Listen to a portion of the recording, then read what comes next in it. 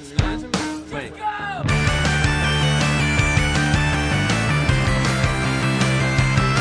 What were we watching? What were we thinking? Alright. What were we watching? What were we thinking? What were we watching? Tumor. What were we thinking? Oh, but this is a cool podcast, guys. What were we watching? What were we watching? Get out now. I must say, you're a real piece of work, Cam Seymour. I must say, you're a real piece of shit, Eric Ambler. Just kidding. But welcome, listeners, to the podcast where we like it extreme. And we look at the pop culture of our youth through the lens of adulthood. It's not about good or bad, it's about then and now. As we try our best to answer the question... Hey, what were we watching? Oh, welcome back, ladies and gentlemen and Italian stallions, to episode 193, Cliffhanger. And we have with us a very special guest making his What Were We Watching debut. He is one of the co-hosts of the Apecast. It is Jeff Clark. Hey, guys. Long time, first time. Happy to be here. And we're thrilled to have you. It's been a long time coming, I feel. So glad we could finally get you on the podcast. Yeah, I am honored to be here to discuss this movie in particular, too. You picked one that's right in my wheelhouse. I believe this is when we sent out our list, as we do, as some listeners know, you had tabbed this one, or you marked this one as one you'd be interested in, and immediately our interest was piqued. It's like, oh, a cliffhanger stand. Now we're talking. Yeah, I mean, you could have picked pretty much any Stallone movie from the 80s or 90s, and I would have been chomping at the bit. Oh, man, noted for future reference. This is the one that was topping my list of Stallone movies, and I'll get into why, because it's kind of a fun anecdote, but we're not there yet.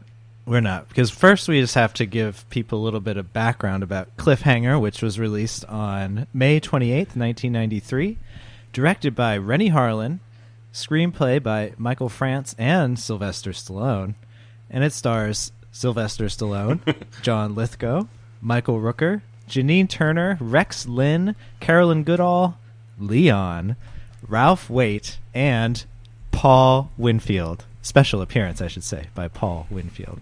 Whew, that is a stacked cast. And before we get going in earnest, since we're up here at a high altitude, our brains might be a little foggy. Cam, could you give us just a little brief recap of Cliffhanger? Spoilers ahead. It's time for another recap. All the sights and sounds, don't forget the plot. I'll make it brief, very brief, maybe the briefest of my recaps on this podcast. Nice. So Sylvester Stallone plays a mountain climber and rescue ranger named Gabe Walker. And we open with a rescue mission gone awry as he fails to save a woman from falling to her death when her harness breaks. Months later, Gabe has given up the rescue ranger life until his old girlfriend Jessie convinces him to help out when they receive a distress call on the mountain. Gabe and friends learn it's a trap by a group of terrorists who botched a plane heist that sent 3 suitcases containing over $100 million scattered about the mountain. The terrorists plan to use Gabe's climbing skills and knowledge of the mountain to retrieve the cases, but he manages to escape. The heroes and villains continue to cross paths. The heroes gradually defeat each terrorist until Gabe finally thwarts the leader, Quaylen, and sends him to his death. The heroes survive, ending atop the same peak where they all started at the beginning of the movie. Pretty straightforward, pretty simple, but propulsive action. Simple as that. All the way through. Yeah, you don't need a lot of story when you got all this action. Yeah. When you said Rescue Rangers, Cam, I could just not stop thinking about Jess and Gabe, Rescue Rangers. And their friend Monterey Frank. Yeah. He does have that same offbeat energy. Does that mean Michael Rooker is the zipper of the crew? Ooh. I wouldn't peg him for a zipper, but that's all that's left. Yeah. There are only so many Rescue Rangers to work with here. All right, so I'm dying to know, guys, and because Spoiler alert, my history with this movie is not very extensive. In fact, I watched it for the first time last week, so I don't have a lot to say Whoa. in terms of my past, my history with this film. But Jeff, you're our guest. I'm dying to know when the first time you saw Cliffhanger was. So when this came out in 1993, I was just shy of 14 years old, which is kind of the cutoff age, I think. In the States, I'm Canadian, I should mention, and in Canada, 14A is the equivalent of the American PG-13 rating. So I probably would have been into seeing this in the theaters, but was unable to do so. So the first time I probably saw it was on video. My family also had cable.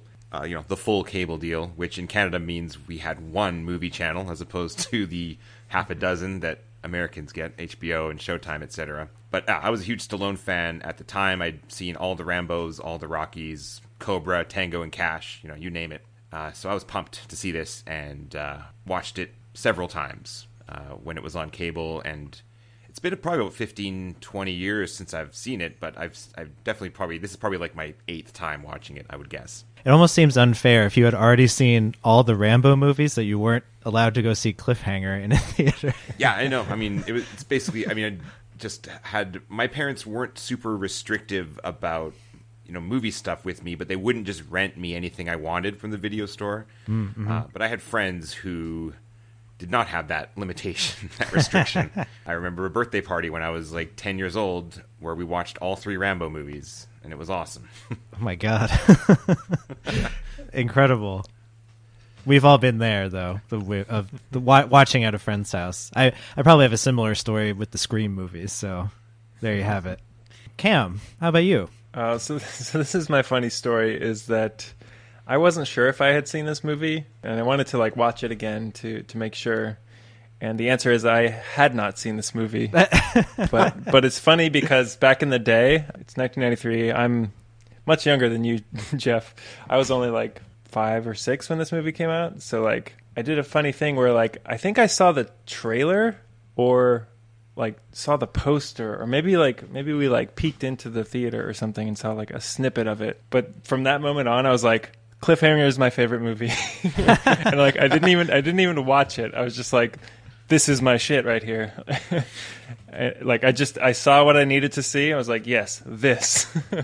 And that's the only memory I have of it, is claiming that Cliffhanger was my favorite movie at the time. But watching it again, I'm like, yeah, I never saw this movie. I think I just saw the trailer and was like, that's the one. Look at that jump he's doing, that cool ass jump.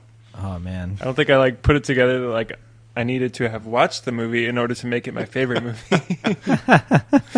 Just small details.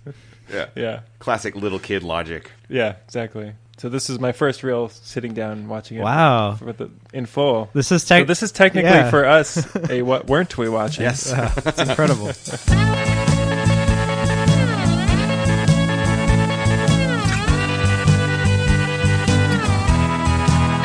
What were we watching? How did we miss it? Were we just stupid or suppressed by our parents? Or maybe we just didn't really care. Well, I've seen it enough for the 3 of us. Don't worry about that. I think, of course, Cam and I, being very familiar with the oeuvre of Jim Carrey, we've seen Ace Ventura 2. Yes. Which that's my main entry point into this movie. It's I always knew that was a parody of Cliffhanger. Yeah. Oh, you'll have to refresh my memory, because I've seen Ace Ventura 2, but I don't remember a Cliffhanger parodying aspect of that movie. So the opening of that movie is Ace on a rescue mission to rescue this raccoon that's stuck on a cliff, and it's shot for shot, pretty much a parody. The same close-ups of all the straps and buckles unbuckling. Okay, well, I know what I'm watching after this. Yeah. So it's almost hard for me to take this movie seriously now that I'm so familiar with When Nature Calls. I'm just this has been ruined for me. But it is effective in Cliffhanger. It's a riveting kind of. Oh, that opening scene, yeah, it's harrowing. It really, I think, even watching it now, it it felt like it hit me harder than it did when I was, a snarky teen. It's the way that the fun turns into tragedy just so quickly, and it's devastating. I might even say this is, like, I like the movie as a whole, but the opening scene might be my favorite part of it, like, hands down. It's just incredible. I love the banter. Yeah. The old man, their friend Frank, the helicopter pilot, he calls Stallone Rock Jock at one point. It's like, it'll take more than that to embarrass me, Rock Jock. I love it. I love kind of like this, it's the same thing you might see at the beginning of any action blockbuster. We're having fun. Then there's, the first element of danger, but we usually come out of it unscathed. To start your big summer blockbuster with like a man failing to rescue someone else and like someone plummeting to their death in such terrifying fashion. It's like, oh my God, I'm paying attention now. I'm sitting straight up. Yes. I like how she dooms herself too by saying like, so we're on for dinner later, right? And it's just like, oh, you shouldn't have said that. It's just so crushing. It's kind of amazing how they're able to keep on going after that. Like the other elements, like the two rad 90s dudes that they introduce to use those that. Guys. Yeah. Was it Evan and Brett? Yeah. Something like that. I just noticed, like, kind of, because I rewatched it after watching it for the first time, like how kind of absurd but also brilliant it is to have their energy offset that scene where Stallone's character is coming back to the mountain for the first time since the accident. He's clearly like at his low, and there's these two guys going, "Hey, Gabe, we hate work." Don't say that word. Those two dudes, I'd completely forgotten about them, and as soon as they showed up again, I was like, oh yeah, these guys, and then I'm thinking like, why are they even in this movie? Like, what's the point? And I think they are just, it is just meant to be comic relief, and I think also they really make a point of showing that Frank has a knife on him when he cuts the one guy down out of the parachute. So it's there for that too, I suppose, so that when Michael Rooker takes the knife later, we know where it came from. I was expecting them to kind of like be another like party looking for the money or something, like also stumbling across like one of the suitcases and doing something with it or something, but it never quite went there. I think it's kind of a Rennie Harlin thing as well. He also directed Die Hard 2 and The Long Kiss Goodnight. Are you guys familiar with that? The Gina Davis, Samuel L. Jackson? No, I have not seen that one. Okay, well, I watched that in the last week, just sort of to prepare for this, getting in the Rennie Harlin kind of mood, and that's a good one. Shane Black script. I mean, Samuel L. Jackson saying Shane Black dialogue like alone is enough, but it's a great movie on top of that. But Rennie Harlin does like getting innocent people killed in the crossfire. Like there's a lot of just extraneous dead bodies in all three of these movies. That's just, I think, a thing for him. Makes the bad guys seem worse, I guess, if they're just indiscriminately killing innocent people. Mm-hmm. Yeah, for sure. It reminds me a little bit of Paul Verhoeven too. That was kind of a thing he would do. I mean, RoboCop, that guy who gets shot to death by Ed 209 in the boardroom, that... He was just going to work. He should have worked from home that day. I love that scene because there's just so many squibs in that guy, and then he just gets destroyed, and then the next line, someone's like, "Someone get a goddamn ambulance in here." I think we're way past that. Yeah. Well, those scenes too, like we go into slow motion, and the sound drops out, and it's just the score. It happens twice, I think, when those two stoner hikers are shot, and also when Frank gets shot.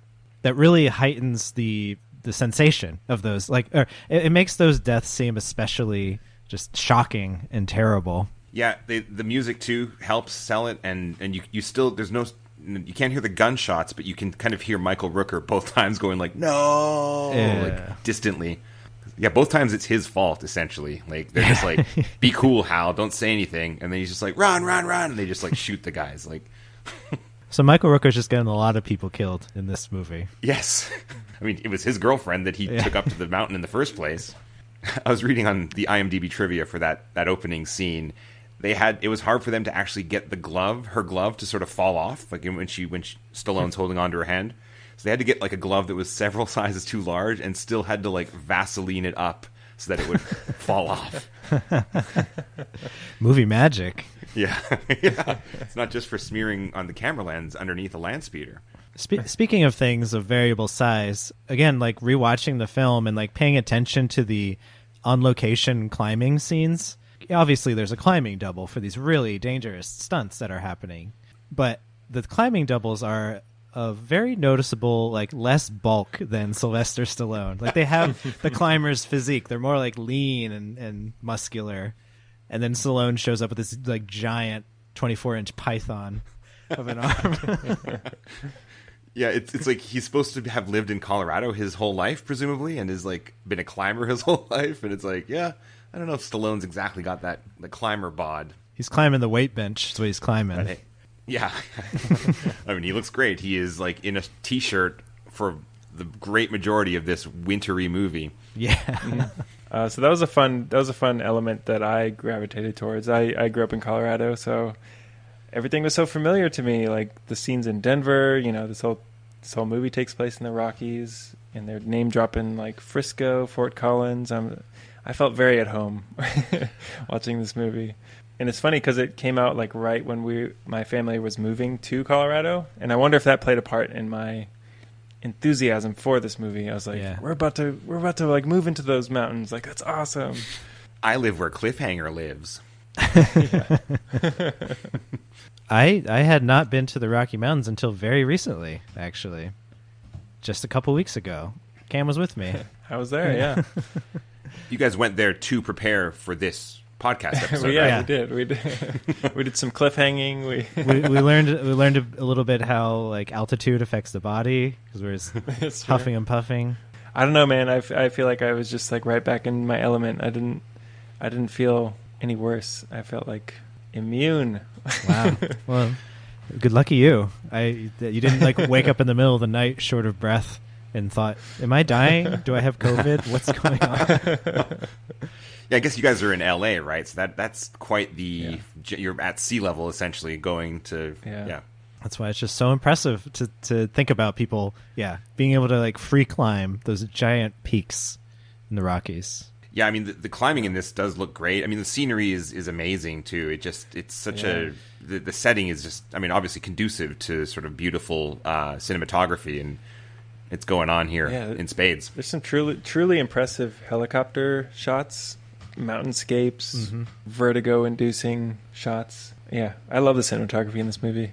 Cool, like, you know, like you said, Cam, like helicopter or crane or whatever they're doing, like to show movement too. Like several times, like there'll be close up on like characters who are standing on a ledge, and then the camera will like move up, will kind of like raise and like spin 180 degrees to kind of like give you, like you said, that sense of vertigo, and like to show what's on top, like to kind of just give a different way to convey this sense of vertical space. Pretty clever. They actually filmed a bunch of this in Italy, apparently. I don't know if you guys read that. But they paid, like, I think I read 8 million lira to have free reign to shoot anywhere in the mountains. And I didn't look up how much 8 million lira is, but it's probably like $50. The one thing I know, like, about just mountains in this movie is apparently Sylvester Stallone is afraid of heights. I don't know if that's true or if it's just kind of like, you know, ironic quote-unquote fact about Cliffhanger. But obviously he's not doing a ton of his own stunts in a movie like this. He's in there. There are definitely shots where it's like, that's Stallone for sure. And, you know, maybe they're digitally removing some, wires or something, but he's up there. I mean, he's hanging. He's hanging. As he says, out. I'm just hanging out. You're watching the credits and a screenplay by some dude and Sylvester Stallone. You're just like, okay, yep, here we go. I mean, I think he almost always, even if he isn't credited as screenwriter, he does have a lot of input into the scripts of the movies he's in. I believe even in like Creed, which was written by, I think, the director Ryan Coogler, like all of Rocky's lines in Creed were Stallone's. Yeah, I remember seeing that as well. And I mean, well, for Rocky, obviously, that makes sense. He is Oscar-nominated screenwriter of Rocky. That's his first screenplay wins Best Picture, and he gets nominated for I mean that's gonna give anyone a big head about their screenwriting abilities, whether warranted or not. And I think that's, it totally plays into like the rest of his career for many years. Like you were saying, he just like has lots of input on the screenplay because he's like, hey, I'm a writer, Yeah, it's nothing. It's first year. I'm not even going to try anymore because that is just an awesome Stallone. I love Really? it. Okay. I was saying to you guys before the show, I've always kind of privately done Stallone to myself, but I've never. This is me, much like Stallone's fear of heights conquered in this movie. I am conquering my fear of impersonating Stallone in a public forum. Oh, man. Well, speaking of impersonations, can we talk about John Lithgow's English accent? Chef kiss. It just blew me away, I think, as a youngster.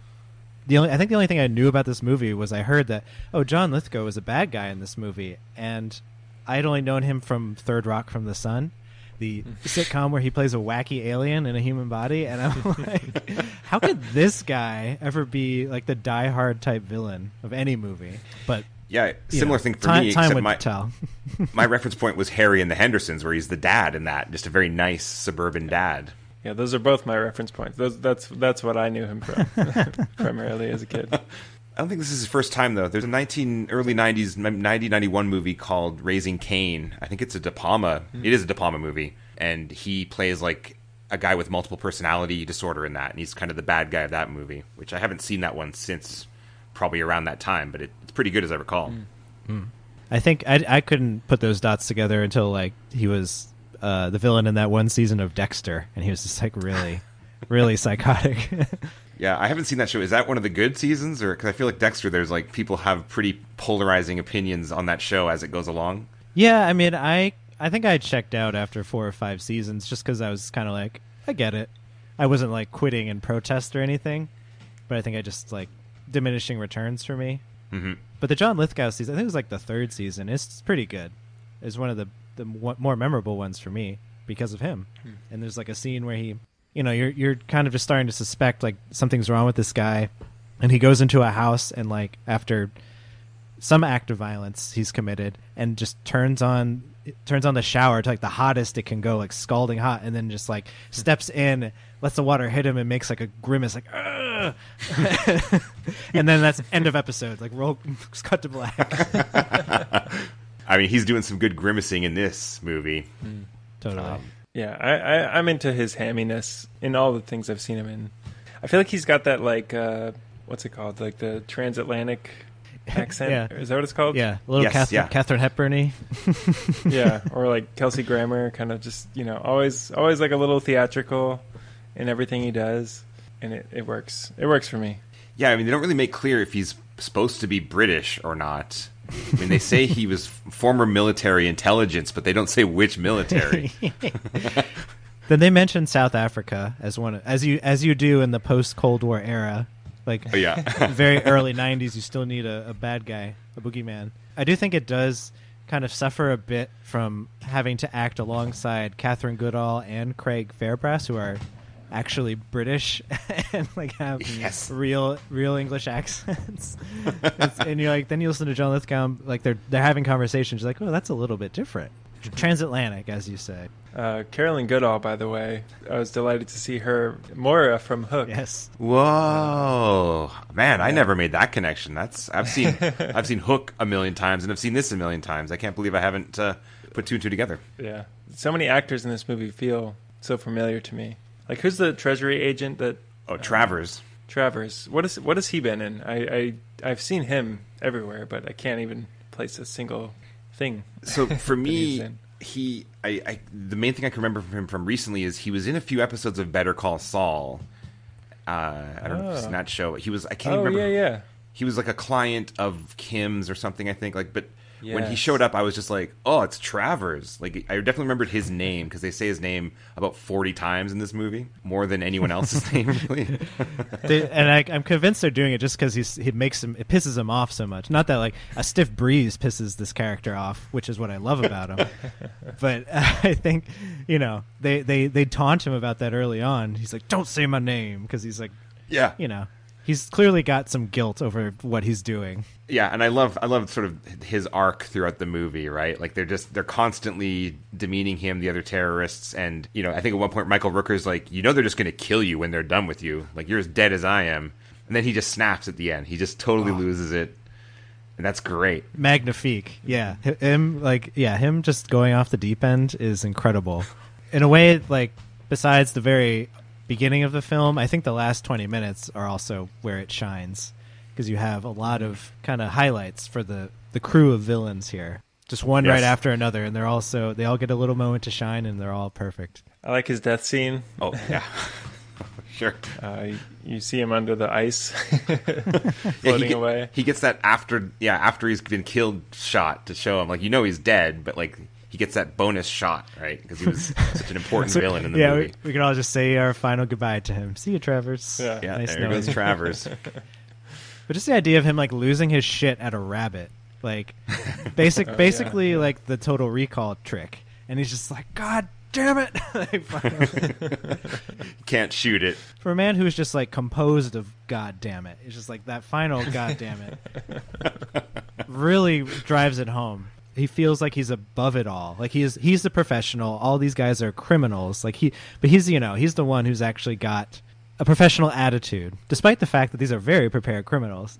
And he's like, damn it, this is just personal now, and I don't care. And right before that, though, is Delmar's little soccer monologue that I also think is so good. It must have pained him to have to say soccer. Hey, like, do you like soccer? Yeah, like it's like he can't call it football because it's an American movie. Like, yeah, I just like to think that the character of Delmar like wants to make sure that Hal knows what sport he's talking about as he's like kicking the shit out of him. Yeah.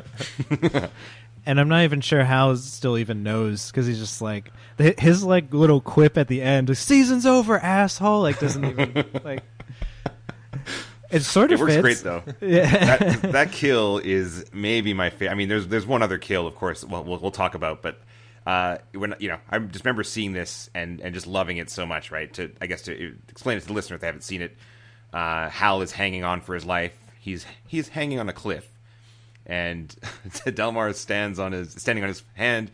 He pulls out a knife that he took off of Frank before, stabs him in the leg. Delmar bends over. He grabs the shotgun. One hand just like racks it, says "Season's over, asshole," shoots him in the gut and sends him flying off the cliff. It's awesome. And I love Travers' reaction too, because he left them on the ledge, and he's just like, as far as he knows, that's Hal getting killed. Yeah, I said quietly. Just another unprofessional moment from this motley crew that he's found himself with. Yeah. These bickering assholes, God basically. I'm the adult in the room, god damn it. Yeah, Delmar and Kynette, played by the actor Leon, those guys are at each other's throats throughout, right? I mean, Eric Quaylen is very like casual about killing people. I mean, the first guy that gets shot on the plane, the guy with the sniper rifle, someone says like he needs medical attention, and he's just, like, send him to a hospital, and just pushes him off the plane. Fast. Yeah. That's when you know Quaylen is a real one. He's just like, I do start thinking about that and think like, how did all these guys meet? Have they done a job before? Like they're just so all expendable to each other. They're not all that professional, really. It's kind of, I don't know if you guys are familiar with the movie Heat, but there's like the opening heist in that with De Niro and his crew, and they have the one guy Waingro who like gets all squirrely and kills the security guards, and the rest of the movie is them like trying to get Waingro for his unprofessionalism. Every terrorist in this movie is a Waingro, basically. Just a bunch of Waingros. That's a good way to put it. There's no De Niro. I guess Crystal, right? Caroline Goodall. She's probably the most professional member of the crew, really, right? She just competently sets up the C4, lands the plane. Comes up with an alibi off the top of her head when they call in the fake rescue call. Yes. We need insulin. Yeah, Quaylen gives her the thumbs up for that, kind of. Yeah, a big applause from Quaylen. Yeah. Quaylen likes... I mean, they're kind of meant to be a couple, I think, right? Yeah, I guess. Until he murders her. He shoots her, yeah. I was thinking about that too, and I mean, again, this Rennie Harlin doesn't mind having his bad guys be real bad, but I think it's also a thing of like, she needs to die. She's one of the bad guys. And, like, do we really want Stallone or Rooker, like, murdering her? Like, it just seems weird, I think, because she doesn't seem as... She's not as contemptible as the other bad guys, right? She gets mad when they shoot Frank, for example. It's just a shame she didn't survive long enough for the 90s trope of the female protagonist fighting the female villain. I wanted Janine Turner to go at her, man. Yeah, they could have done that. That's how movies work still to this day. Yeah. I mean, they could have had another Avalanche. I know they did that like towards the beginning of the movie already to take out one of the bad guys. a self own, if you will. Oh, yeah. Maybe the grenade launcher wasn't such a good idea, bro, on the mountainside. Whoa, did you hear that thunder? Oh, those dudes. Yeah, I kind of like how each terrorist is sort of dispatched in a different way, too, right? You have the avalanche guy, you have the guy who kind of is sliding down. Stallone and him are sliding down the snowy hill. Yeah, I was about to bring that one up. That's a fun, silly scene. It's just like, nobody slides for that long. Like, you slow down eventually. But it's like, they're like on a sled. They're just like barreling down the mountain. They're on like Chevy Chase's Christmas Vacation sled that he lubricates up. Leaves a flame trail. I love how Stallone like face washes him, like sticks his face in the snow, and his face comes up, and he's so bloody.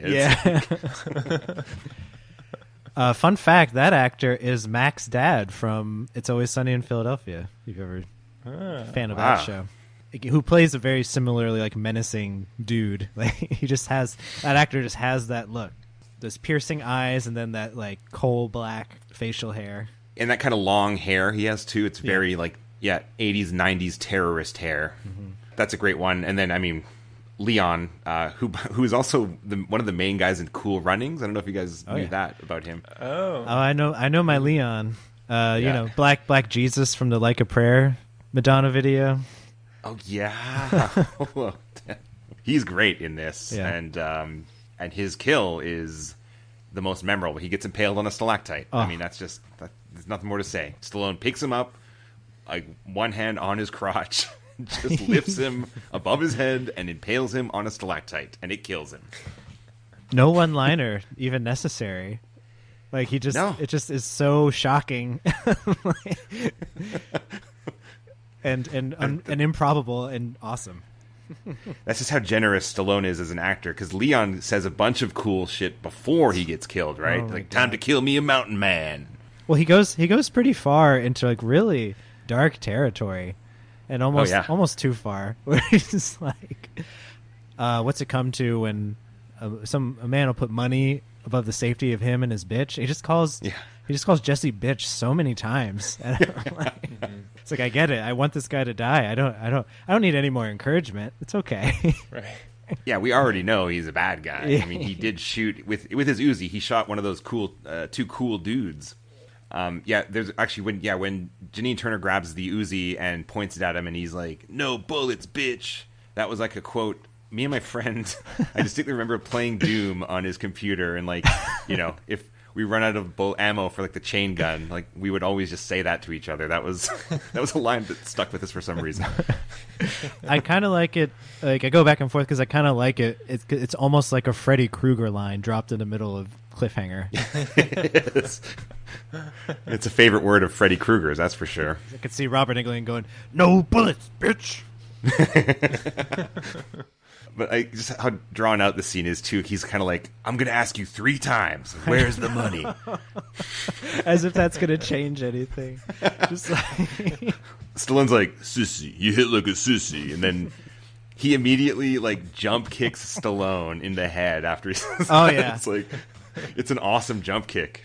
This era of action movies, it's like 90s action villain bingo in Cliffhanger, because you have the one who knows martial arts, and that's Kinnett. Yeah. You have the shoulder strap Uzis, you know. Oh yeah, and there's just beautiful. You have the night vision goggles, like tactical gear, and that was very Predator. I thought, yeah. Like the way it's filmed, it's very like horror movie. You know, I like that sequence. The way it starts, it almost reminds me of like a Sega CD game, right? Where it's sort of him looking through the goggles, and Caroline Goodall's there, and she's like, go get him. She's got her gun to Michael Rooker's head, and then the camera pans off to the right, and he starts walking. It's funny you say that because I feel like there's just like very much a video game structure to this whole movie. There's 3 cases. We got to find them all, and now it's like a race between the heroes and the terrorists to like get the 3 cases and Defeat all the mini bosses. yeah. Yeah. Stallone knows where all 3 of them are. Like, he looked at their tracking thing for like 1 minute, and he knows the location of all 3 of them and is way, way faster at getting to them too. He knows every handhold on that mountain. Yeah, he grew up. He obviously listened to his Colorado accent. He obviously grew up in Colorado. Gabe Walker. That's the name of a dude from Colorado, all right? I mean, Yeah. he's not Rocky Balboa or Marion Cobretti. That's his name in Cobra, by the way. That explains my Stallone accent that I naturally have. Exactly. It's been you doing the voice the whole time. I can't actually do any kind of Yeah. I Stallone kind of at all. I kind of wanted to trick people into thinking Stallone was actually here with us this whole time. Hey, thanks for having me, guys.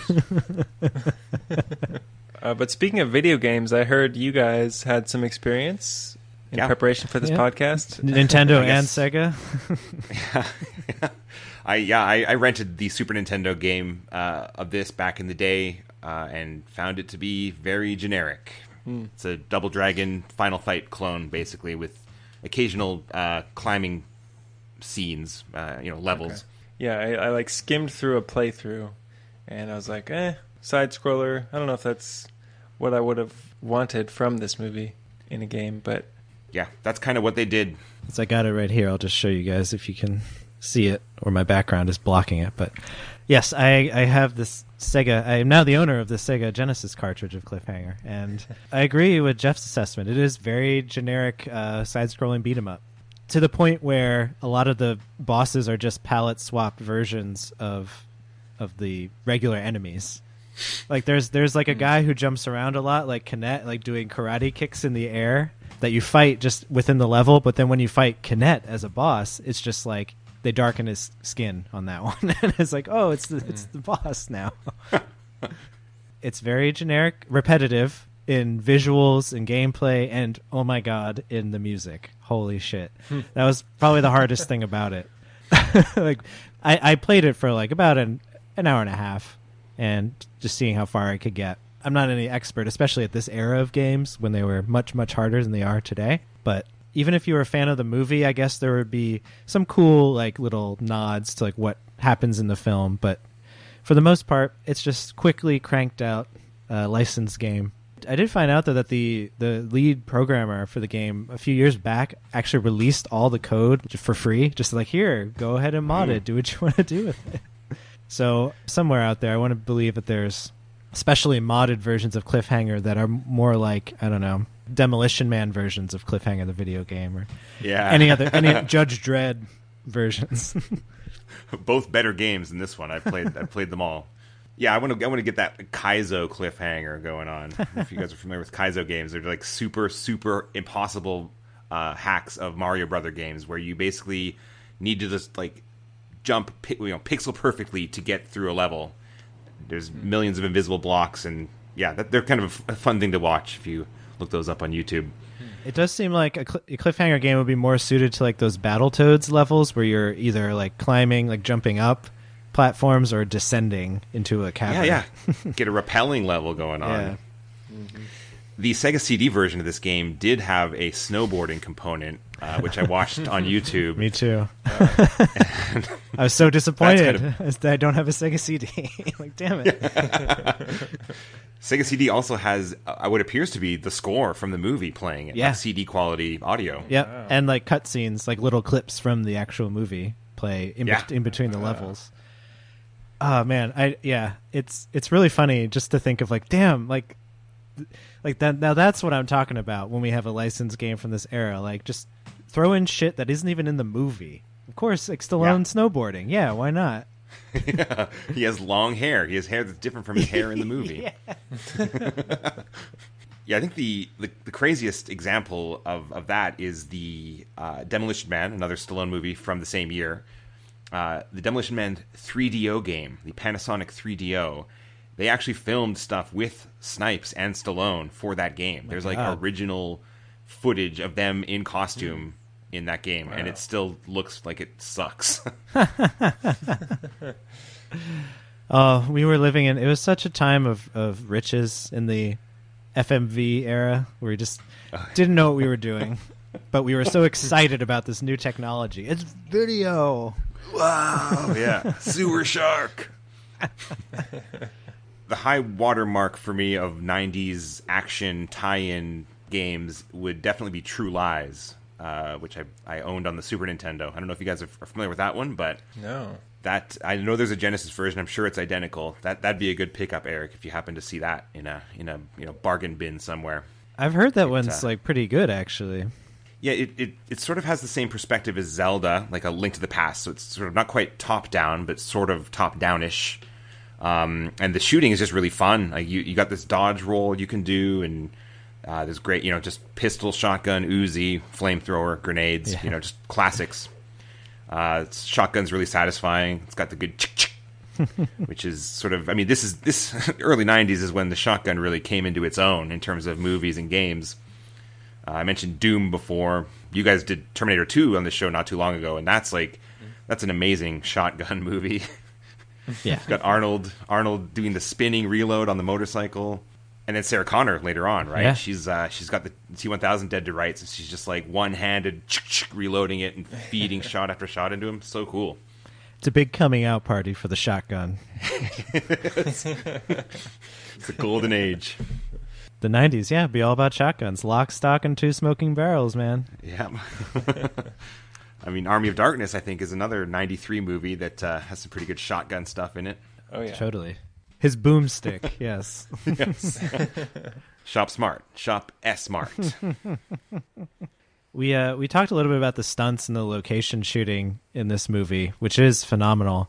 I just also noticed how it really throws into focus whenever they are obviously on a soundstage and like stitching together the different scenes. It's like the transitions can get pretty jarring at times, especially like close to the end, where some people are in that like frozen pond area that is so clearly a set. Oh yeah, where Travers bites it. Yeah. Yeah. But then all of a sudden we're outside, and like now it's like the helicopter shot of everyone like hanging off the side of the mountain, and then they cut back to Hal and Jess like crouching behind a styrofoam rock. And we're like, look out, Gabe! I love their shouting support there, right? It's like, I think he knows. Like he knows to look out. The guy's trying to kill him in a freaking helicopter.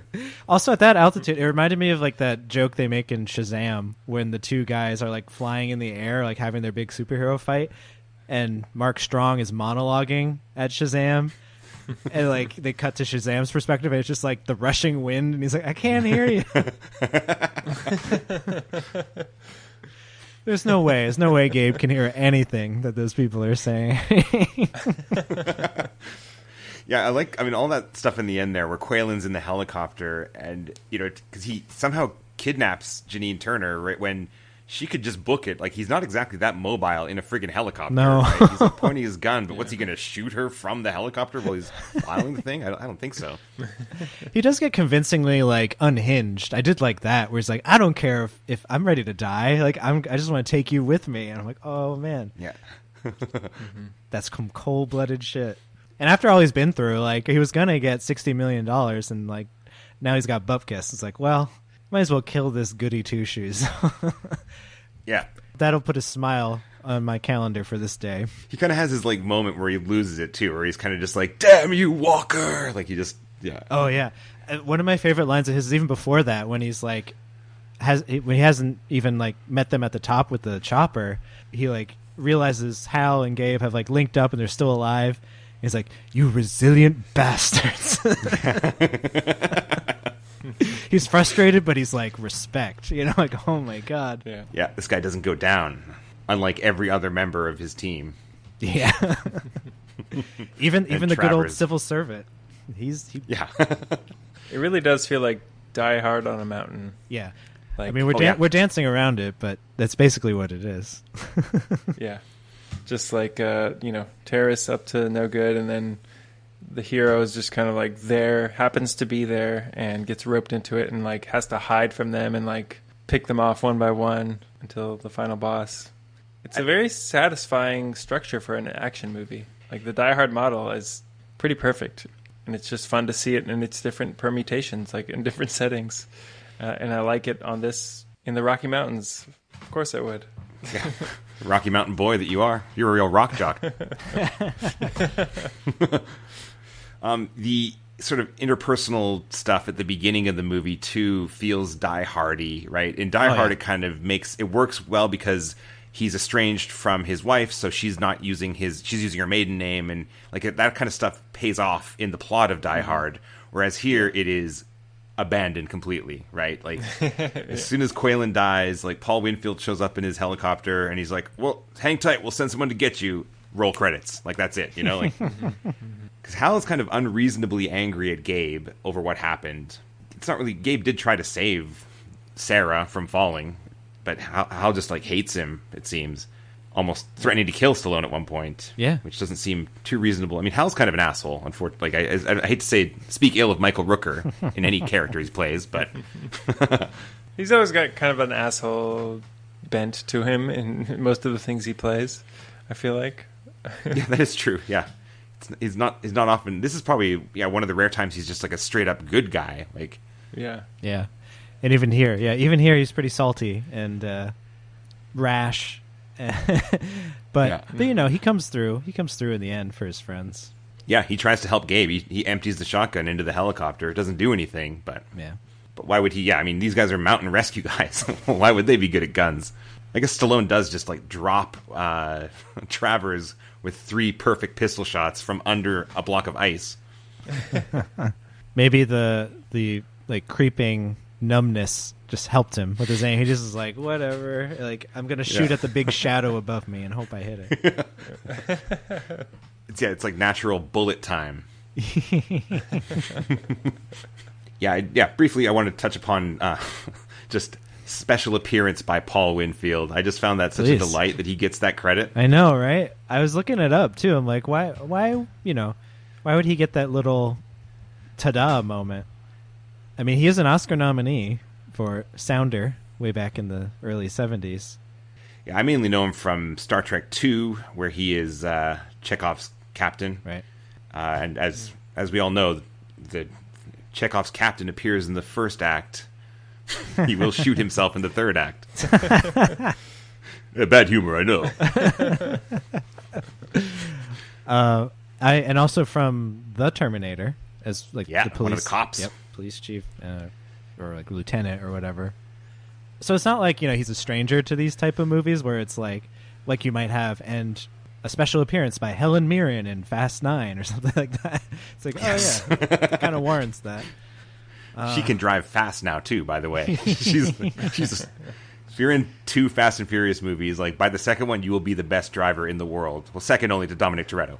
They're all high performance drivers as the log lines like to put it. They're criminals, but they can drive really well. And then Ralph Waite gets to like the final credit though, and that's someone I definitely had to look up and realized, it's the dad from the Waltons, and boy, what a fun departure this was. Even though he kind of brings a little bit of the same Walton energy to this role. He's he looks like a normal guy, but he's not. He does weird paintings of monkeys eating bananas. Or a banana eating a monkey. Oh, sorry, what am I talking about? Yeah. I'm so glad we were able to like have that tiny little ape connection in here for you, Jeff. Yeah. Pleased as punch to see that. I was thinking Stallone was never in any kind of an ape movie. And here we are.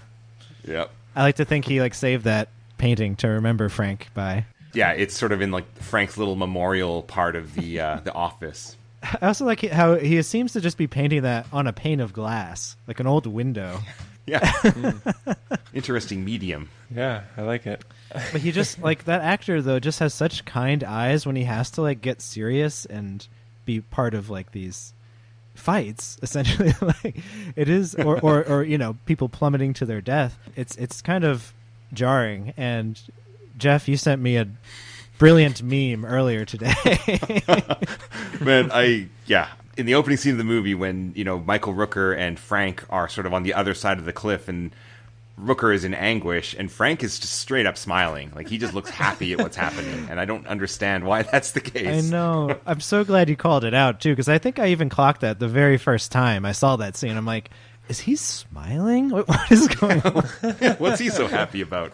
Because he never liked Sarah. Like, he liked Hal's old girlfriend better. It's like, I think maybe he's trying to grimace, but again, like, those kind eyes just make me think he's, twinkling, not grimacing. Yeah. I guess, he just can't do it. He's too friendly. Maybe he's trying to, like, keep positive about the whole situation. He's like, you'll make it. Yeah. Yeah. That's why it's funny when Jess says, like, you're the only one who didn't lose his cool. And it's like, no, I'm pretty sure he kind of did. It was like Jess and Frank who did lose their cool. They're just like... Yeah. sitting there in the chopper, waiting for something to happen.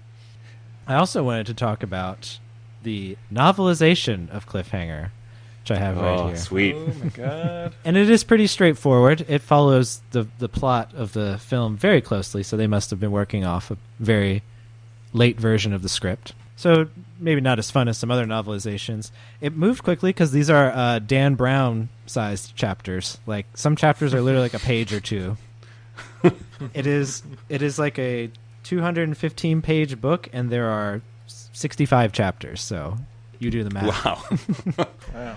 The one really cool addition is that there's a prologue that's just all about describing how mountains are formed, and kind of like giving it this thematic heft, like the pressure and death or murder can happen in an instant on the mountains. It's like... Awesome. I wonder if that was the author's edition, or was there an early version of the screenplay that opened the movie with an explanation of how mountains are formed? I would not be surprised if this was the author's decision, because let me just read to you the very first sentence of this novelization is fantastic. Mountain making, or orogeny, takes millions of years and comes about in many ways. It's like, wait, I just picked up a book with Stallone on the cover. What am I reading? Yeah. Did the cover get switched by accident or something? Orogeny. And the one like significant change, if you can call it that, is near the very end at the final confrontation between Gabe and Quaylen. They change the one-liner that Gabe shouts at Quaylen. So in the movie, as we know, it's keep your arms and legs inside the vehicle, something to that effect. Mm-hmm. Yeah, because he says it at the beginning too, right. right before Sarah dies. Which I was thinking is kind of weird because Quaylen doesn't know that Gabe said that. Like, it's like he's just thinking, he's thinking like, is he just making like a weird dad joke right now as he's killing me? Yeah, Hal and Jesse can't hear, and I don't think Hal would appreciate him repeating the same thing he said right before his girlfriend died too. So, and that's who is that for? I guess it's for us. For us, yeah, exactly. And it also made me realize, oh yeah, like. Very much in the Die Hard mold, the protagonist and the villain don't really spend a whole lot of time together in the movie. Like, they're on screen for like just a little bit at the beginning and then a little bit at the end. But anyway, in the book, it's kind of this whole Kinnett like exchange where he's like, "Hey, I got something to tell you. It's this one thing." And Quaylen's like, "What?" And Gabe says, "It's fetch, you fuck."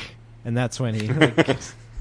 Because that's what Quaylen told him to do with when he was finding the first case. He's like sending him up the mountain. It's like, okay, now go fetch. Mm-hmm. But also doesn't make sense because like, what is he asking Quaylen to fetch? Like, yeah, he should have thrown the money off the cliff instead of into the helicopter blades, and then it would have made sense. Exactly. I kind of like that better actually as a line, because keep your arms and legs in the vehicle at all times is kind of just like. All right, he's got to say something, I guess. That's all they had. It's clearly something I think they were like working on a lot, and it both in book and movie form didn't get an A+ necessarily, but you know, it's still fun. And the explosion and John Lithgow's terrified expression. That's some good Hans Gruber Hall of Fame stuff right there. I love the choice to do a fast zoom in on Lithgow's face as he's screaming right before he blows up. That just makes it so much funnier. and that explosion is insane. Like, it just, the helicopter touches the ground and it just lights up. I mean, The Simpsons is already making fun of this, I think, at this point, but they're still just like, no, that's how it's got to be. Yeah, I mean, come on. it's just full of kerosene, that helicopter. Explosions look real the good. blades were sticks of dynamite. Yeah. I mean, the other explosion, the bridge one, looks real good too. I really love that stunt. Yeah, him sort of jumping off this suspension bridge as it's blowing up behind him. That's such a trailer moment, and it looks great, though. I mean, the explosions are really well done. I mean, this is an era where they're making them explosions real. You know, CGI is not much of a factor at this point. Although the bats were apparently CGI'd in. Really? I read that, yeah, Stallone and Janine Turner were just like, yeah, we don't want like 1,000 bats like flying in front of our face. Fair enough. But they look pretty good. You can't really tell. Yeah, I thought that was pretty good. Like, the only kind of like struggle with CGI that I noticed was some of the gunshots happening when they're doing one of those vertigo pans up to like Stallone. He has the first case and he's in that overhang. Yeah, and it was like an After Effects little like yellow, totally yellow cloud burst next to his head. I think when he's shooting Travers too, right? And the bullets are coming out of the ice. Yeah. Those look like friggin' Roger Rabbit, fucking cowboy and Indian bullets. But that's why we love movies like this. It's just like that whole like transitional period where it's like we can use computers for some stuff, we can't for others.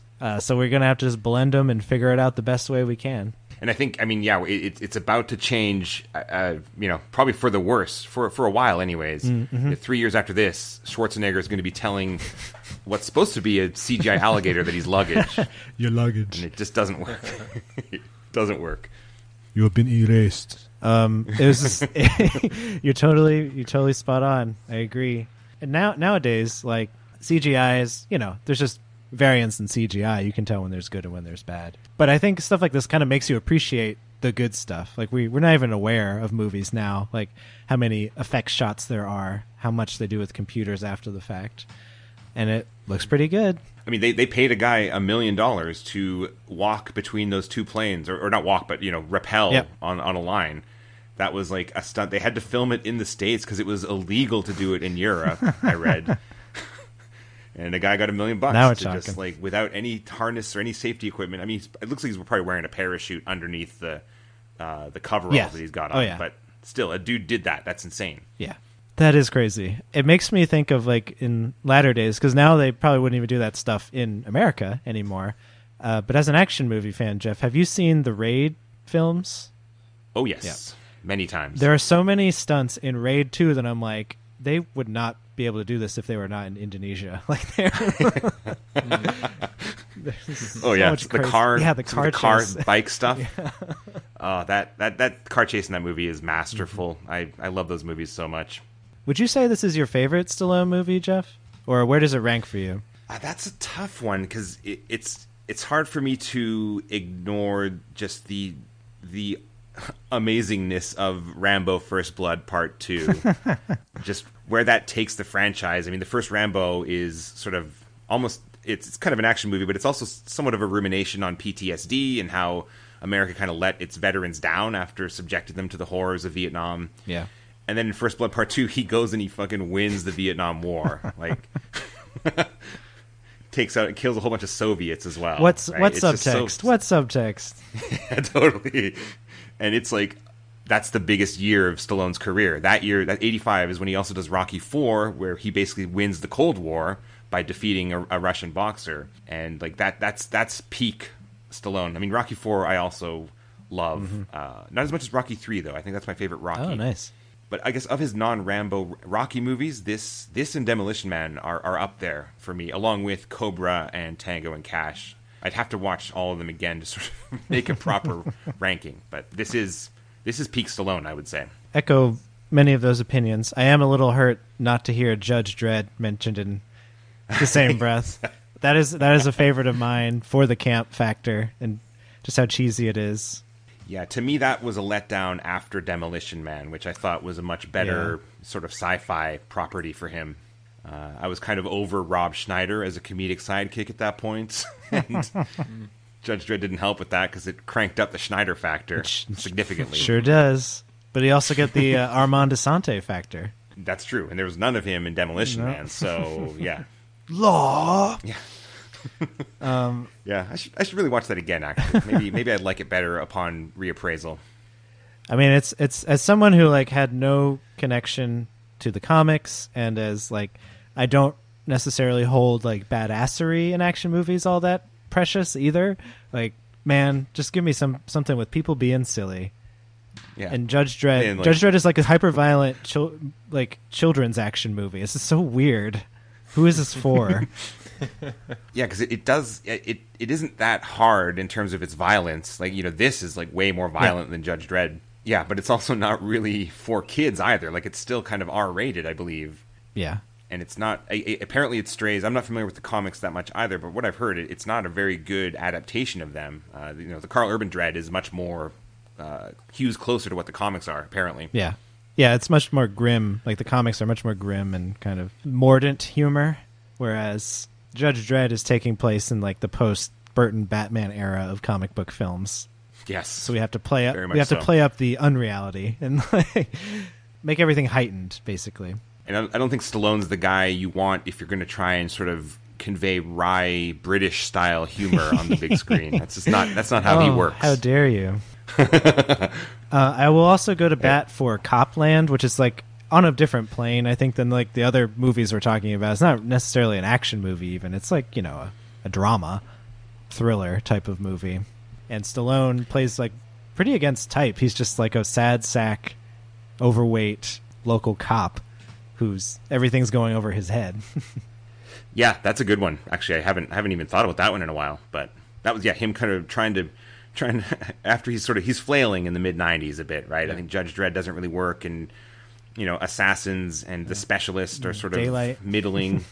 Daylight again, middling. So he's trying to switch it up. I mean, he always eventually just goes back to the Rocky and Rambo well, whenever he needs to feel better about himself. Also, was curious to know if anyone has seen the film Driven from 2001, which was also a Rennie Harlin and Stallone collaboration. I have not. All I remember was the ads for it and the fact that it was really shit on by the critics.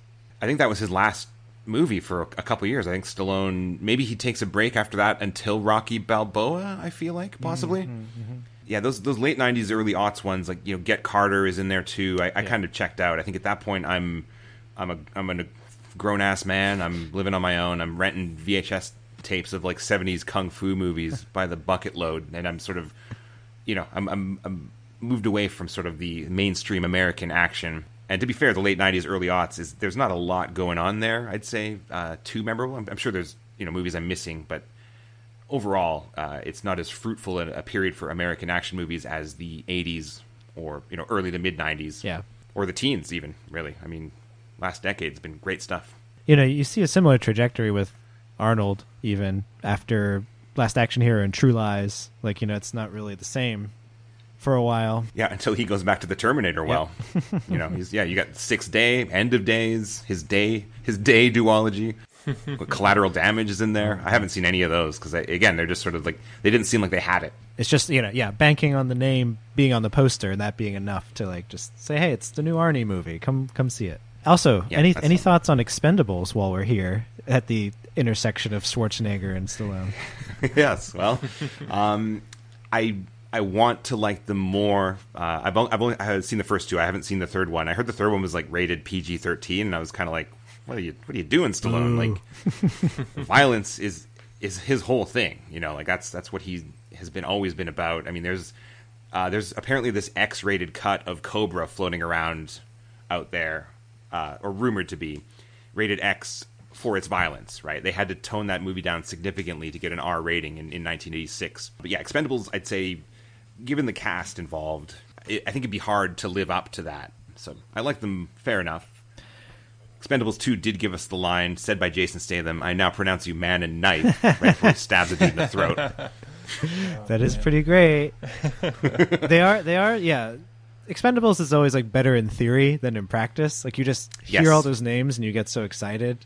I was real disappointed. I've only seen the first one, and my problem was like they were all written to be the same character. Yeah. And I feel like you could have like made them all some kind of archetype, like give them all like a shtick or a gimmick.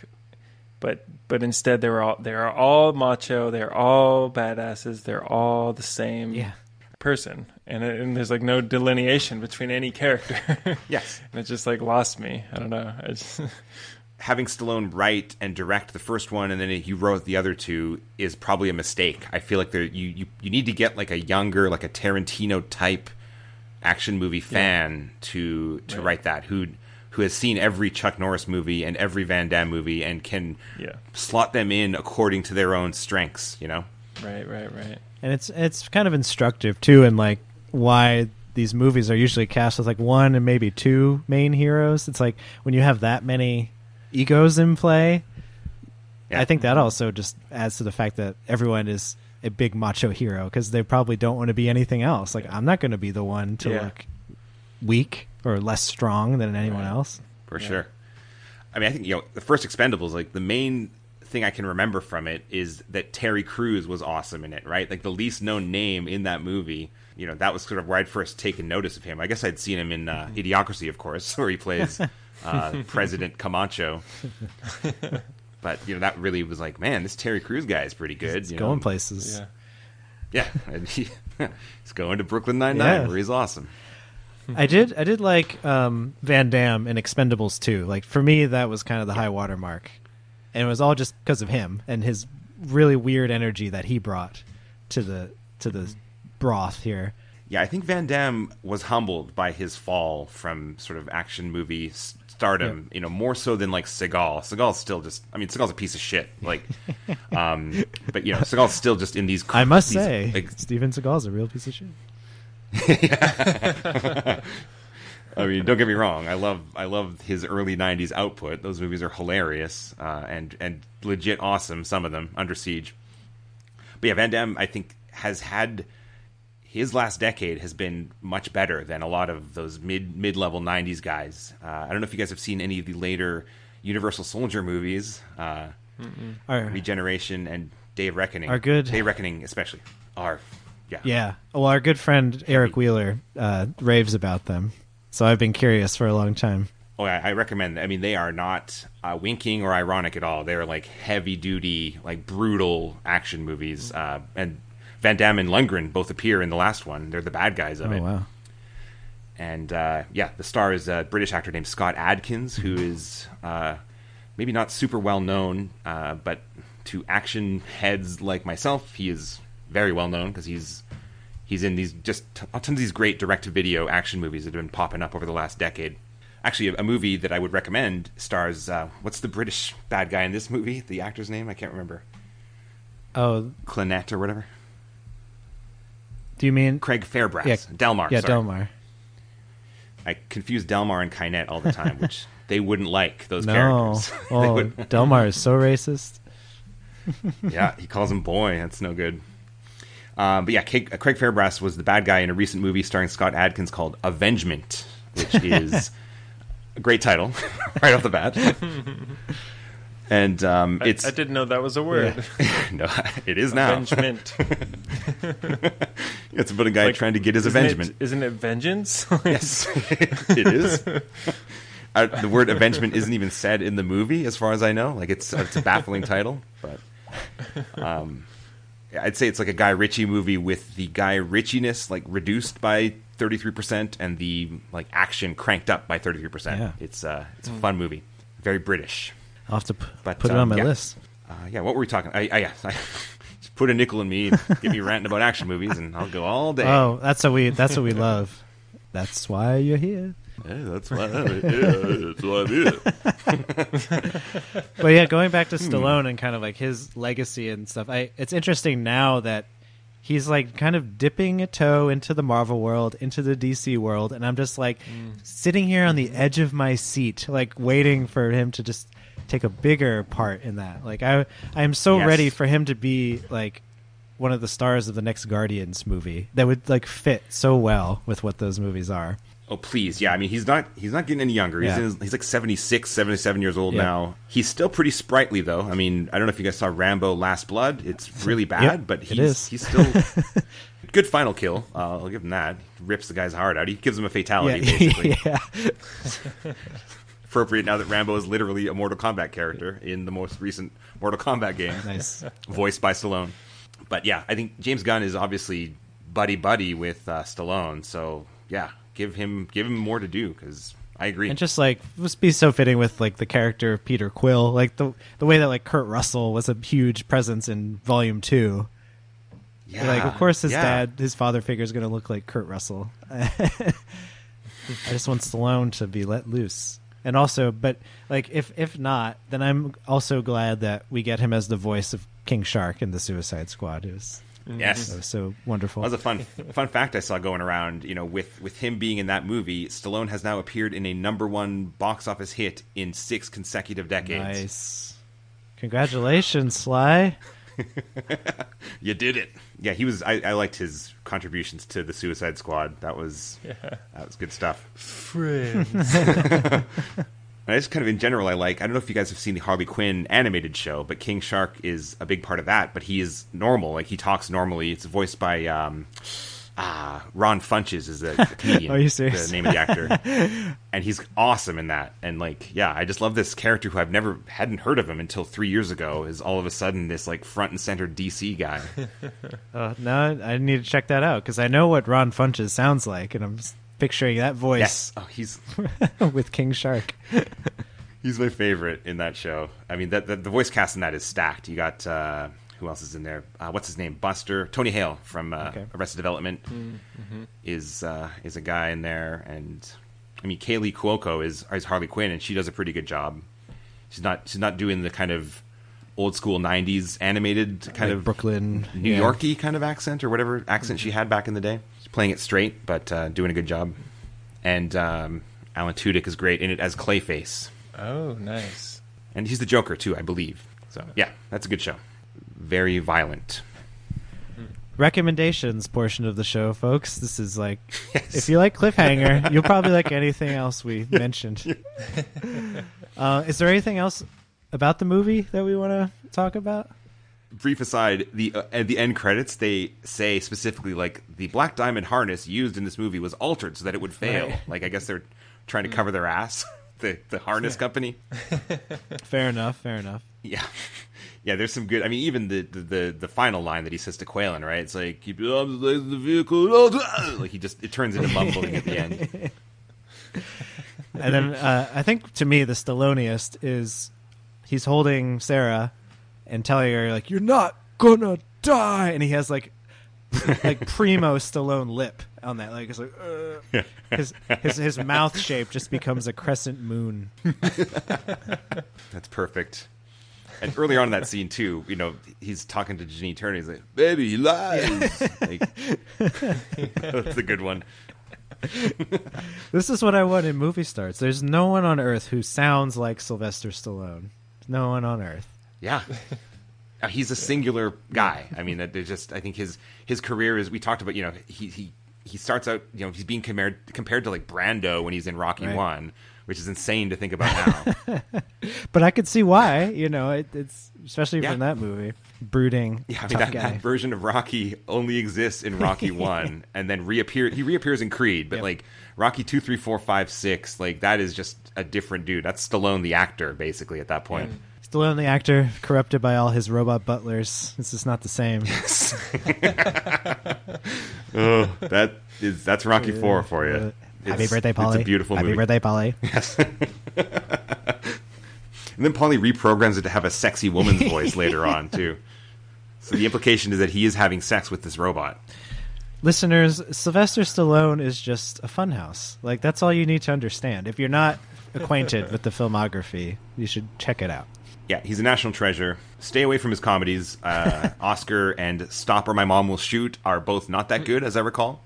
It's been a long time, of course, since I've seen them, but I would concur. If you want comedy, if you want big, tough guy comedy, stick with Arnold. yes, I mean, the 1-2 punch of twins and Kindergarten Cop are why Stallone got into doing comedy. I think it was a whole like, hey, you can do it, I can do it too, kind of thing.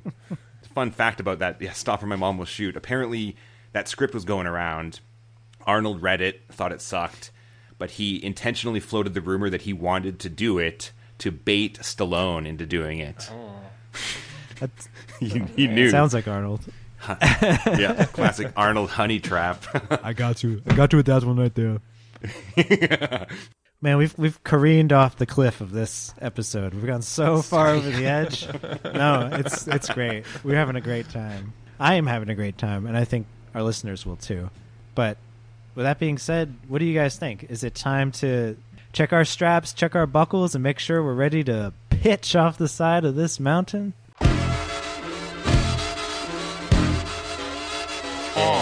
Instead of game, homie, I'm in it for bitches. Sequel, prequel, remake, wanna throw me some pitches for Guffin. I can go across this wire first. So if we've talked about how Stallone can keep reprising his Rocky, his Rambo, and even his Expendables characters, then I want to see the swan song of a 70-something rock jock. Stallone as he is now. Sequel, living in Montana. Frank's granddaughter is now a ranger at Glacier National Park. So she's like the sidekick in this movie. And what we would do is we would mirror the diverse, in quotes, set of villains in that 90s style by making them all just like different versions of a certain nationality. Like Die Hard has all the vaguely European people. Cliffhanger has lots of British folk. And given the setting of this film, it will just be all the different kinds of Canadians. Yeah. Right. I thought you might like that, Jeff. This is also a little bit of tribute to you and your home nation. So, like a prairie cowboy, a Newfie, like someone from the real far north. And, of course, the ringleader would be a Quebecois. Like all like snide and witty. The bad guys can be after whatever they want. That's not important. But, like, in this film, we'd emphasize like the generational differences in action cinema between then and now. So like and kind of like use it as like a Clint Eastwood-esque way of saying that the old guy still got it. Okay. So the villains will have all the latest tech, but like there'll be a scene where Stallone like just finds an old like survivalist shack that's just full of shoulder strap Uzis. He's like, "Oh, that's what I'm talking about." And my God, we can make all my Sega CD dreams come true. We'll finally get to see old man Stallone snowboarding in this one. Yes. Well, I don't have like a very clever working title for this. I think it would be enough to follow the convention of all these like late career Stallone vehicles, and we'll just call it Gabe Walker. Ooh, yeah. That is totally what it would be called. That's great. I like it. Mine's pretty loose and short, and I kind of either want a 3D remake in the style of like Gravity, Oh yeah, or The Revenant, where seemingly one long take, just this immersive camera work. Because I feel like nowadays, like you could do such a cool vertigo-inducing movie that like really puts you in the point of view of the climber. So that's one idea. Or I just want like a really good quality modern video game based on Cliffhanger, because the plot itself is so video game like we said, and the setting would just be really cool. And I feel like if you like actually made it like a climbing game, and then mix in like the terrorist elements and make it like, kind of like a GoldenEye type thing, where you have to like hunt down the suitcases and pick off terrorists along the way. Like I feel like it would just be really fun, and I can just see it. I don't know. I just want to see like the most updated like 2021 graphics version of either the movie or the video game. I like it. I'm trying to think of like other mountain movies that have come out recently. Did any of you see that Everest movie?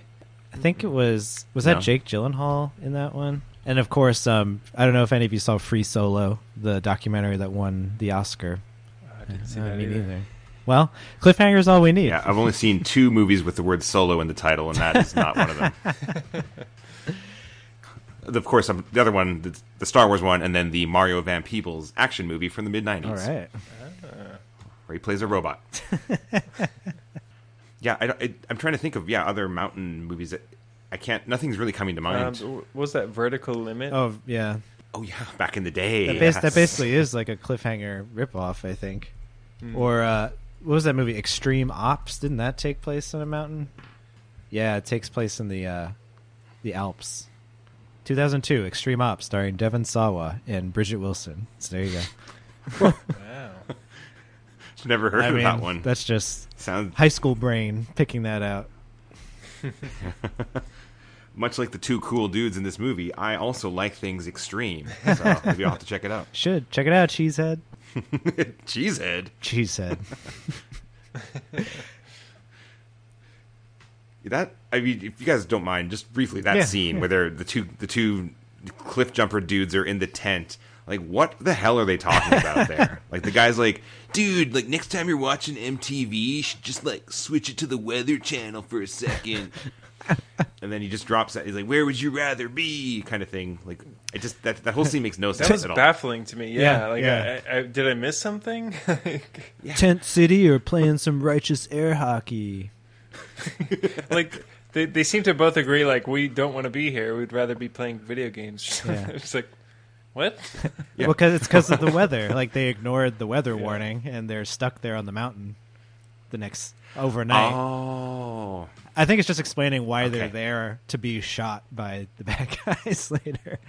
Because, I totally didn't get the Weather Channel thing. I thought he was saying something like, dude, like, if you want your mind blown, like, next time you're, like, smoking a big fatty and watching MTV, like, switch to the I know. Weather Channel. Like, that's how I was kind of reading It's just it. one idiot shaming another. You know, it's like you're just as dumb as this other guy. The thing I thought was remarkable is it's like it is so clearly what like a studio exec's version of what young people sound like. Like this is Sylvester Yes. Stallone's idea of what the kids are saying. Hey, these kids don't like working these days. They're so lazy. The Generation X.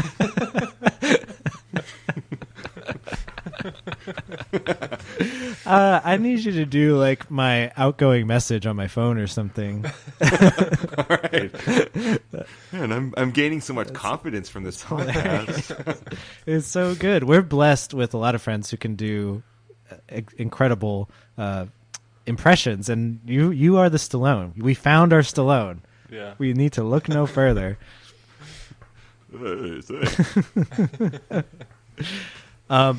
So what's your pitch, Jeff? I'm excited for this. All right. I, too, am going to go with a current-aged Stallone, mid-70s. In the opening scene, he is with his, let's say, late teens, 18, 19-year-old daughter, Gabrielle Gabby Walker. But Stallone dies in the opening scene.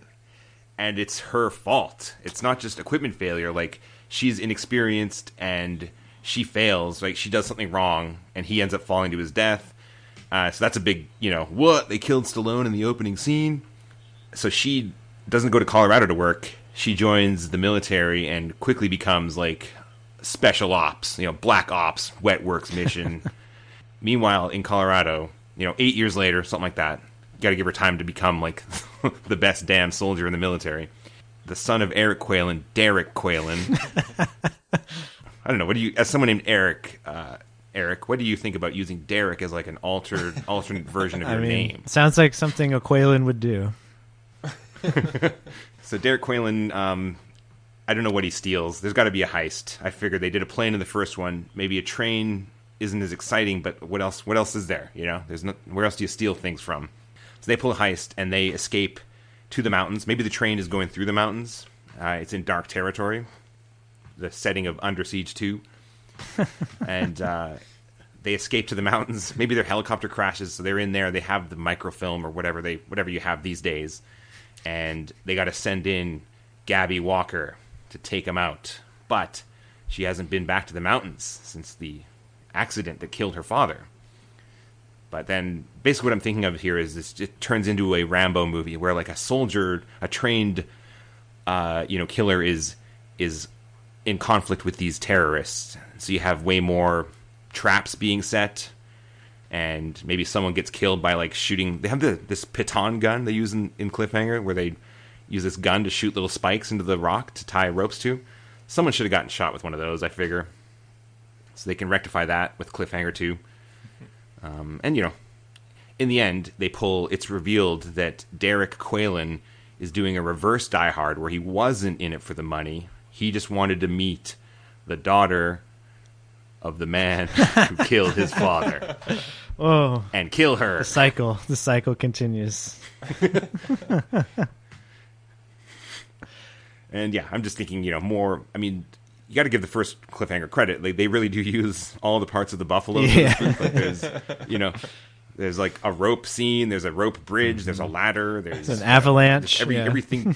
Yeah, everything you could have, right? So that's why I'm thinking do it more where she is a la a Rambo, setting them up with traps, spike pits, and whatever else. And she just takes them all out. The end. And I think you just go 90s style, Cliffhanger 2, Roman numeral 2. Maybe the F's in Cliff can be sort of have the Roman numeral eyes embedded in them. Kind of. Yes. There we go. So that's my pitch. I love Beautiful. it. Yeah. Green light all the way. All right. Do you have a casting choice for Gabby? So a couple of things I thought of. One, Stallone's actual daughter, Sistine Stallone, is an actor. She appeared in 47 Meters Down 2, Shark Attack movie from a couple years ago. I haven't seen it. Yeah. Do you think she was I don't know conceived at the Sistine Chapel? I wonder. He's just like, yeah, so, you know, he's in full movie star mode. He's just like, yeah, I can fuck with this Sistine Chapel. Who cares? Like, great name, though. Great name for his, like, it's just so easy to imagine him saying, like, Sistine Stallone. But I haven't seen her. I think she's 5th or 6th billed in that shark movie, so she for sure gets eaten. So I'm not sure how much you know, bona fides she has. So an alternate choice I have is Samara Weaving. Oh, I don't know if you guys are familiar with her. I'm in love with her. Yeah. Yeah. Yeah, me too. She played Bill's daughter in Bill and Ted 3. Yes. Also but the amazing movie in Ready or Not. Yeah, I was going to say that's the movie that makes me think she's good for that. She goes through such a gauntlet in that movie. Yeah. It's almost Die Hard-like. I mean, the movie isn't like a Die Hard movie, but like her ordeal is somewhat similar. She's kind of thrown And, you know, she's wearing she's going to pull objects out of her appendages that she's been impaled with, and just like John McClane has to do. And she was in a movie called Guns Akimbo with Daniel Radcliffe, kind of an action movie. Wasn't that good, but she's great, and I think she can do it. She's got the action chops, I feel. I like it. I haven't seen the new G.I. Joe movie, but she plays Scarlet in that, and I'm looking forward to that when that eventually arrives in Japanese cinemas. It's already gone from American cinemas, so I guess we sent all the copies to you. Here you go. Actually, I think I heard the plane. Something happened to the plane. Like another plane pulled up next to it, and the 3 cases with all the film canisters fell into the Italian mountains. Oh, we didn't talk about that plane hijack scene, which is really cool. Like, true. filmed really sweetly. And I wonder if like Christopher Nolan took inspiration from that for The Dark Knight Rises. Because you have to think he did. I was feeling very similar vibes, and even like Quaylen's theatricality reminds me of Bane. Yeah, yeah. He's even got the thing, like they're all wearing on the mask, masks. Yeah. All business. And they have furry jackets. Furry collars. Oh man. Get him to a hospital. I hope Chris Nolan is just like the biggest fan of Cliffhanger. Oh man, Well, that would delight me. Yeah, me too. Just like that scene. Like I said, you know, it's like the first 30 minutes and the last 20 minutes of this movie that really make it for me. And I like the stuff that goes on in between, but man, that stuff to me is just so good. You know what was even better was our pitches, man. I want to see all this stuff get made. So, you know, Hollywood, just give us a call and give us, you know, send 3 cases of $60 million in unregistered bills. In $1,000 bills. And just scatter them across the Rockies, and we'll find them. Yeah. Try not to be paranoid. Yeah, we just need to look at the. Try not to be superstitious. We look at the tracker for like 10 seconds. We know where those things are. Everybody wants what they got. Do you guys know which American president is on the $1,000 bill? I looked it up. It is so it is a president. Yes, I think so. It's Grover Cleveland. Oh, okay. Oh, I would never have I guessed think that. I once knew He's that. president. That's a name I've heard because it's a weird name. It's just funny that there was once a president named Grover. Yeah. What's weirder is he was president for 2 non-consecutive terms. Oh, really? Interesting. So him and then Trump will be the I second wasn't one, going right? to say it, but I'm already thinking it. To bring our spirits up, though, let's get back on the topic of this wonderful movie and discuss, for Cliffhanger, what were we watching?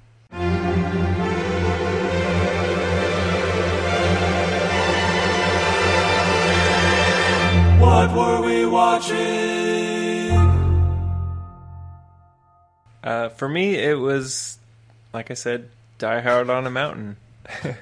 I mean, it may not be like the level of brilliance that I think Die Hard is, but it's just like really having fun with the concept of just, you know, throwing an everyman into a terrorist situation in a cool setting, in a setting that's very at home for me, the Rocky Mountains, and I don't know. I have a lot of fun with this movie, watching it unfold in its simplicity. Yeah, it's a fun time. Yeah. I don't know. It's satisfyingly straightforward, you know? And Yes. because you bastard, I wrote the exact same thing. It's Die Hard on a Mountain. I think that's just inescapable. Yeah. And on brand for this era in movies. But you know, I also it is a fine action cheese platter with a nice side of Italian ham. That's how I would describe it.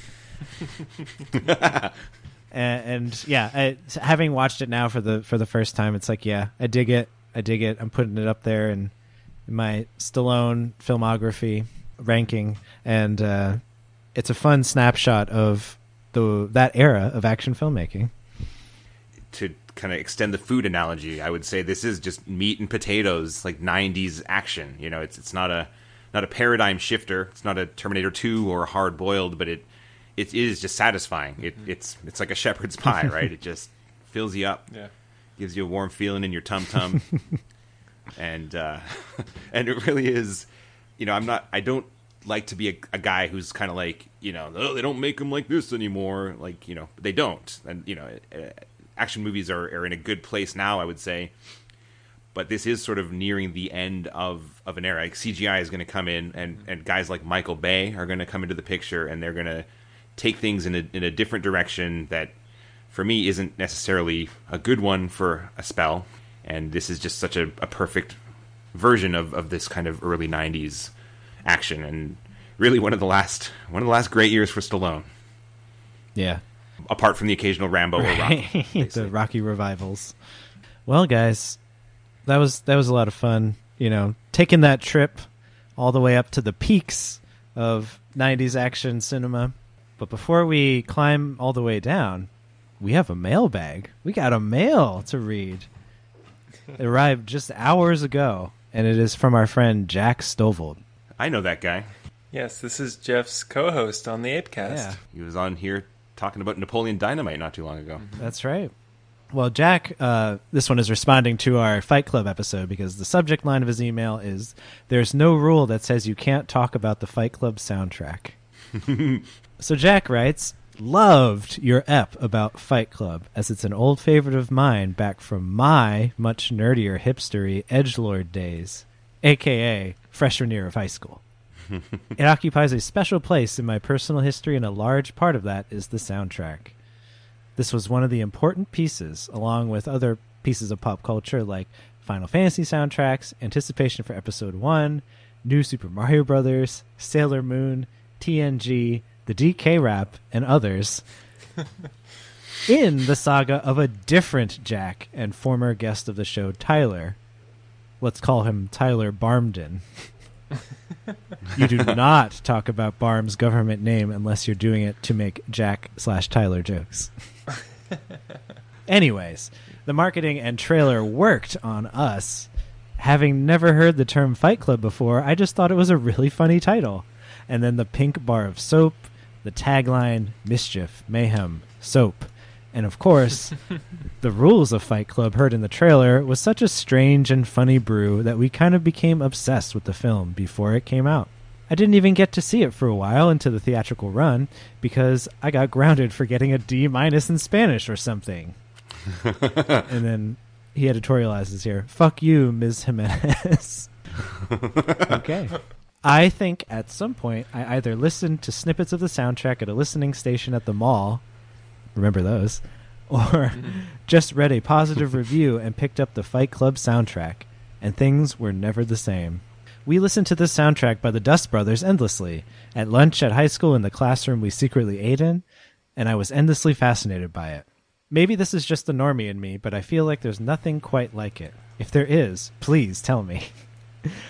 I was intimately familiar with the whole thing long before I ever saw the movie, to the point where when I finally did, it was jarring to hear it all cut up and rearranged in the film.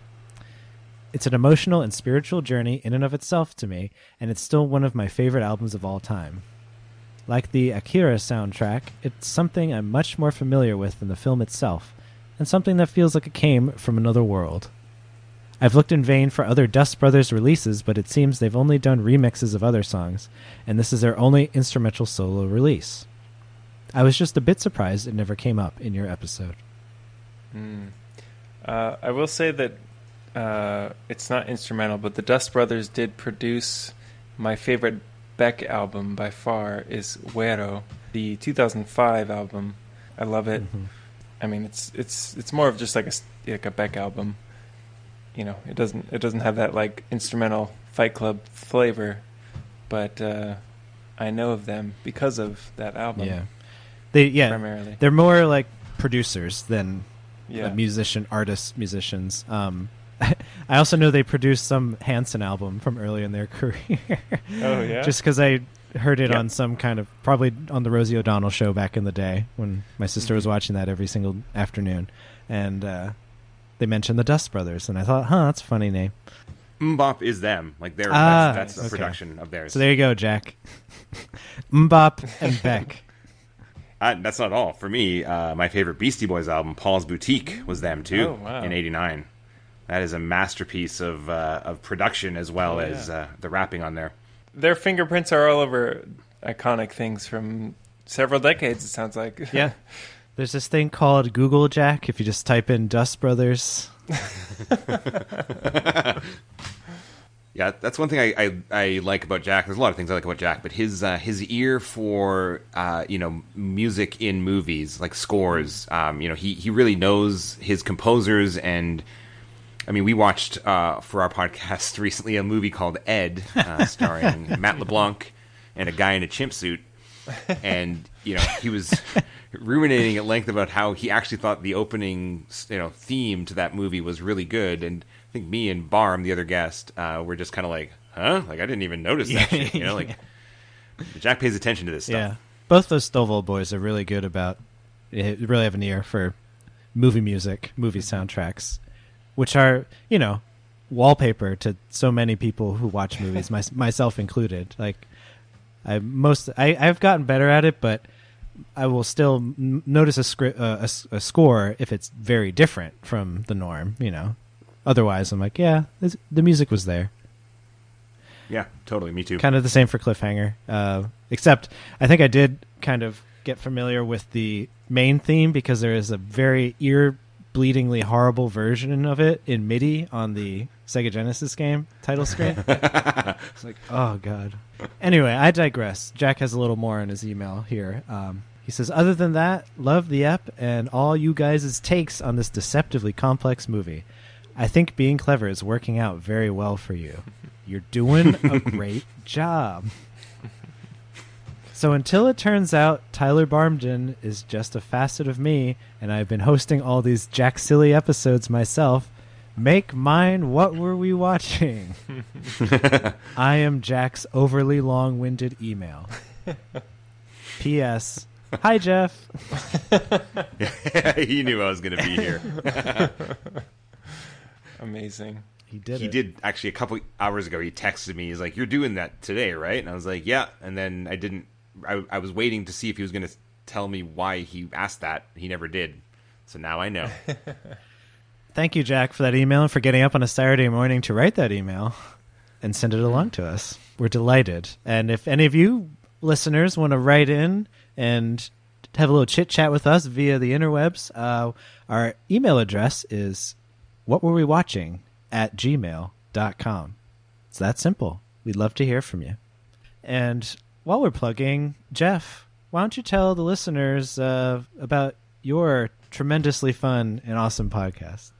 Okay, yeah, it's called The Apecast. I co-host it with email writer Jack Stovold, a frequent guest on this show. We talk about all things Planet of the Apes. We started the thing out about 4 years ago and thought, okay, there's the movies everyone knows, a couple TV shows in the 70s, and as we've discovered, there's way, way more out there, especially comics. There's tons of comics out there, which is what we're currently doing. We're starting to look at comics that were published by Boom Studios over the last decade around the release of the most recent trilogy, but are set in the sort of classic movie world. And we also talk about non-Planet of the Apes things when we can manage to get a bonus episode going. We talk about such movies as Ed, the baseball playing chimp. Sorry, Eric, I think Jack was on a couple episodes ago, the Napoleon Dynamite episode. You indicated that you would be interested in discussing that movie, but we had already decided that it was time for us to just do Ed. But I think I actually dodged a bullet there, to be honest with you. Oh yeah, it was bad. We did not like it at all. A lot of fun talking about it though. So yeah, Rocket Man, you're down. Is that what it's called? The Harlan Williams? Oh yes, that one, and that one is much more dear to my heart than Ed ever was. See, that was I'm so glad you mentioned that, because I remember that movie existing. That's probably the only Harlan Williams starring vehicle that exists. That was his one chance. But I had no idea there was a chimp in that thing. So that's a delightful thing to learn. Well, God willing, we'll meet Ulysses together. Yes, we'll do that. Cam has been on the show talking about some Tim Burton era Dark Horse comics. Did some Dark Horse exploring together. So Fun time. You can, that's the Apecast. I think a lot of guests who have come through these virtual corridors have appeared over on the Apecast as well. So give it a check. Give it a check out on the internet or at the apecast.libsyn.com. I can vouch as a fan of the Apecast, as a listener. It is so fun, and it's just so cool to see the kind of depths you guys go to in terms of ape media. Like, it's I love how your policy, how open your policy is once you've gotten through like Planet of the Apes material, which also keeps coming up. You know, I've read a couple really cool short story collections on Planet of the Apes because of you guys. So wonderful. The Tales from the Forbidden Zone is perhaps, that's a great one. There's a story in that where Dr. Zaius meets a dinosaur, and it's awesome. I'm glad that people enjoy it. It's been a lot of fun to go deep into this world that, as I said, just had so much more to it than we ever realized. And a lot of it's pretty good. Now that Disney owns Planet of the Apes, what does the future hold? Oh my God. We shall see. That's exciting, man. And I'm so glad that we've had you on our podcast through these electronic corridors, as you said, Jeff. Like, this is probably one of the last Castville permutations that was left. Yeah, well, thanks for having me. It was an absolute blast. Like I say, if you guys ever feel like you want to dip your toes back into these 80s or 90s action waters, there's almost a 100% chance I have seen whatever the movie will be in question. We'll be happy to talk about it. So, yeah. Thanks a lot, guys. Sounds heavenly. So, if you want to check out more of us and What Were We Watching, we have our website, whatwerewewatching.com, and our Bandcamp page. And, of course, engage with us on social media, Twitter, Facebook, Instagram. Search for What Were We Watching. And, like I said just a few minutes earlier, send us an email. Drop us a line about Cliffhanger, about Suits, Socks, $100 million, the usual stuff. What Were We Watching @gmail.com. Can I also take this moment to plug the new podcast that I have created in the last few days or weeks? Shocking the world. Whenever this podcast drops, I am the co-host of a new spin-off podcast with Sam Stovold, brother of Jack, who you heard in the email just now. We are in a podcast called the Young Jedi Knights Club. all about the Star Wars Young Jedi Knights young adult novels from the 90s. It's a great time. I'm bringing my 90s nostalgia love to that podcast as well. And it's a book club. And we're just dipping our toes into some Star Wars expanded universe stuff that's no longer canon. And just having fun with it. Check us out. YoungJediKnightsClub.com or YoungJediKnights.club. Oh my God. Both redirect. Awesome. Both redirect to where we need to be. Yeah, I listened to your guys' initial episode, your episode 0, where you sort of laid out what your plans are for the show, and it sounds like it's going to be a lot of fun. I'm looking forward to hearing it, and wanted to thank you, Cam, for the book recommendation. I've never heard of the novel Ishmael before. Oh, man. And I look forward to reading it as an Apes guy. You Apecast guys, like, if you read it and want to do an episode, I would be on it. That is something we can definitely do. Cool. Loving it. We're just full of love. And do you know what real love is, guys? Sacrifice. I'm just trying to slip them all in here before we end, because I don't want it to end. It's such a fun time. I'm in hog heaven. But I think the season is over, assholes, and I think we do have to go. I don't give a shit, Eric Ambler. Jeff, I don't know whether to hate you or love you. But I do know. I love you. I love both of you guys, and we love all our listeners. So for Jeff Clark and Cam Seymour, I'm Eric Ambler. Thanks for listening to What Were We Watching? And until next time. Season's over, asshole!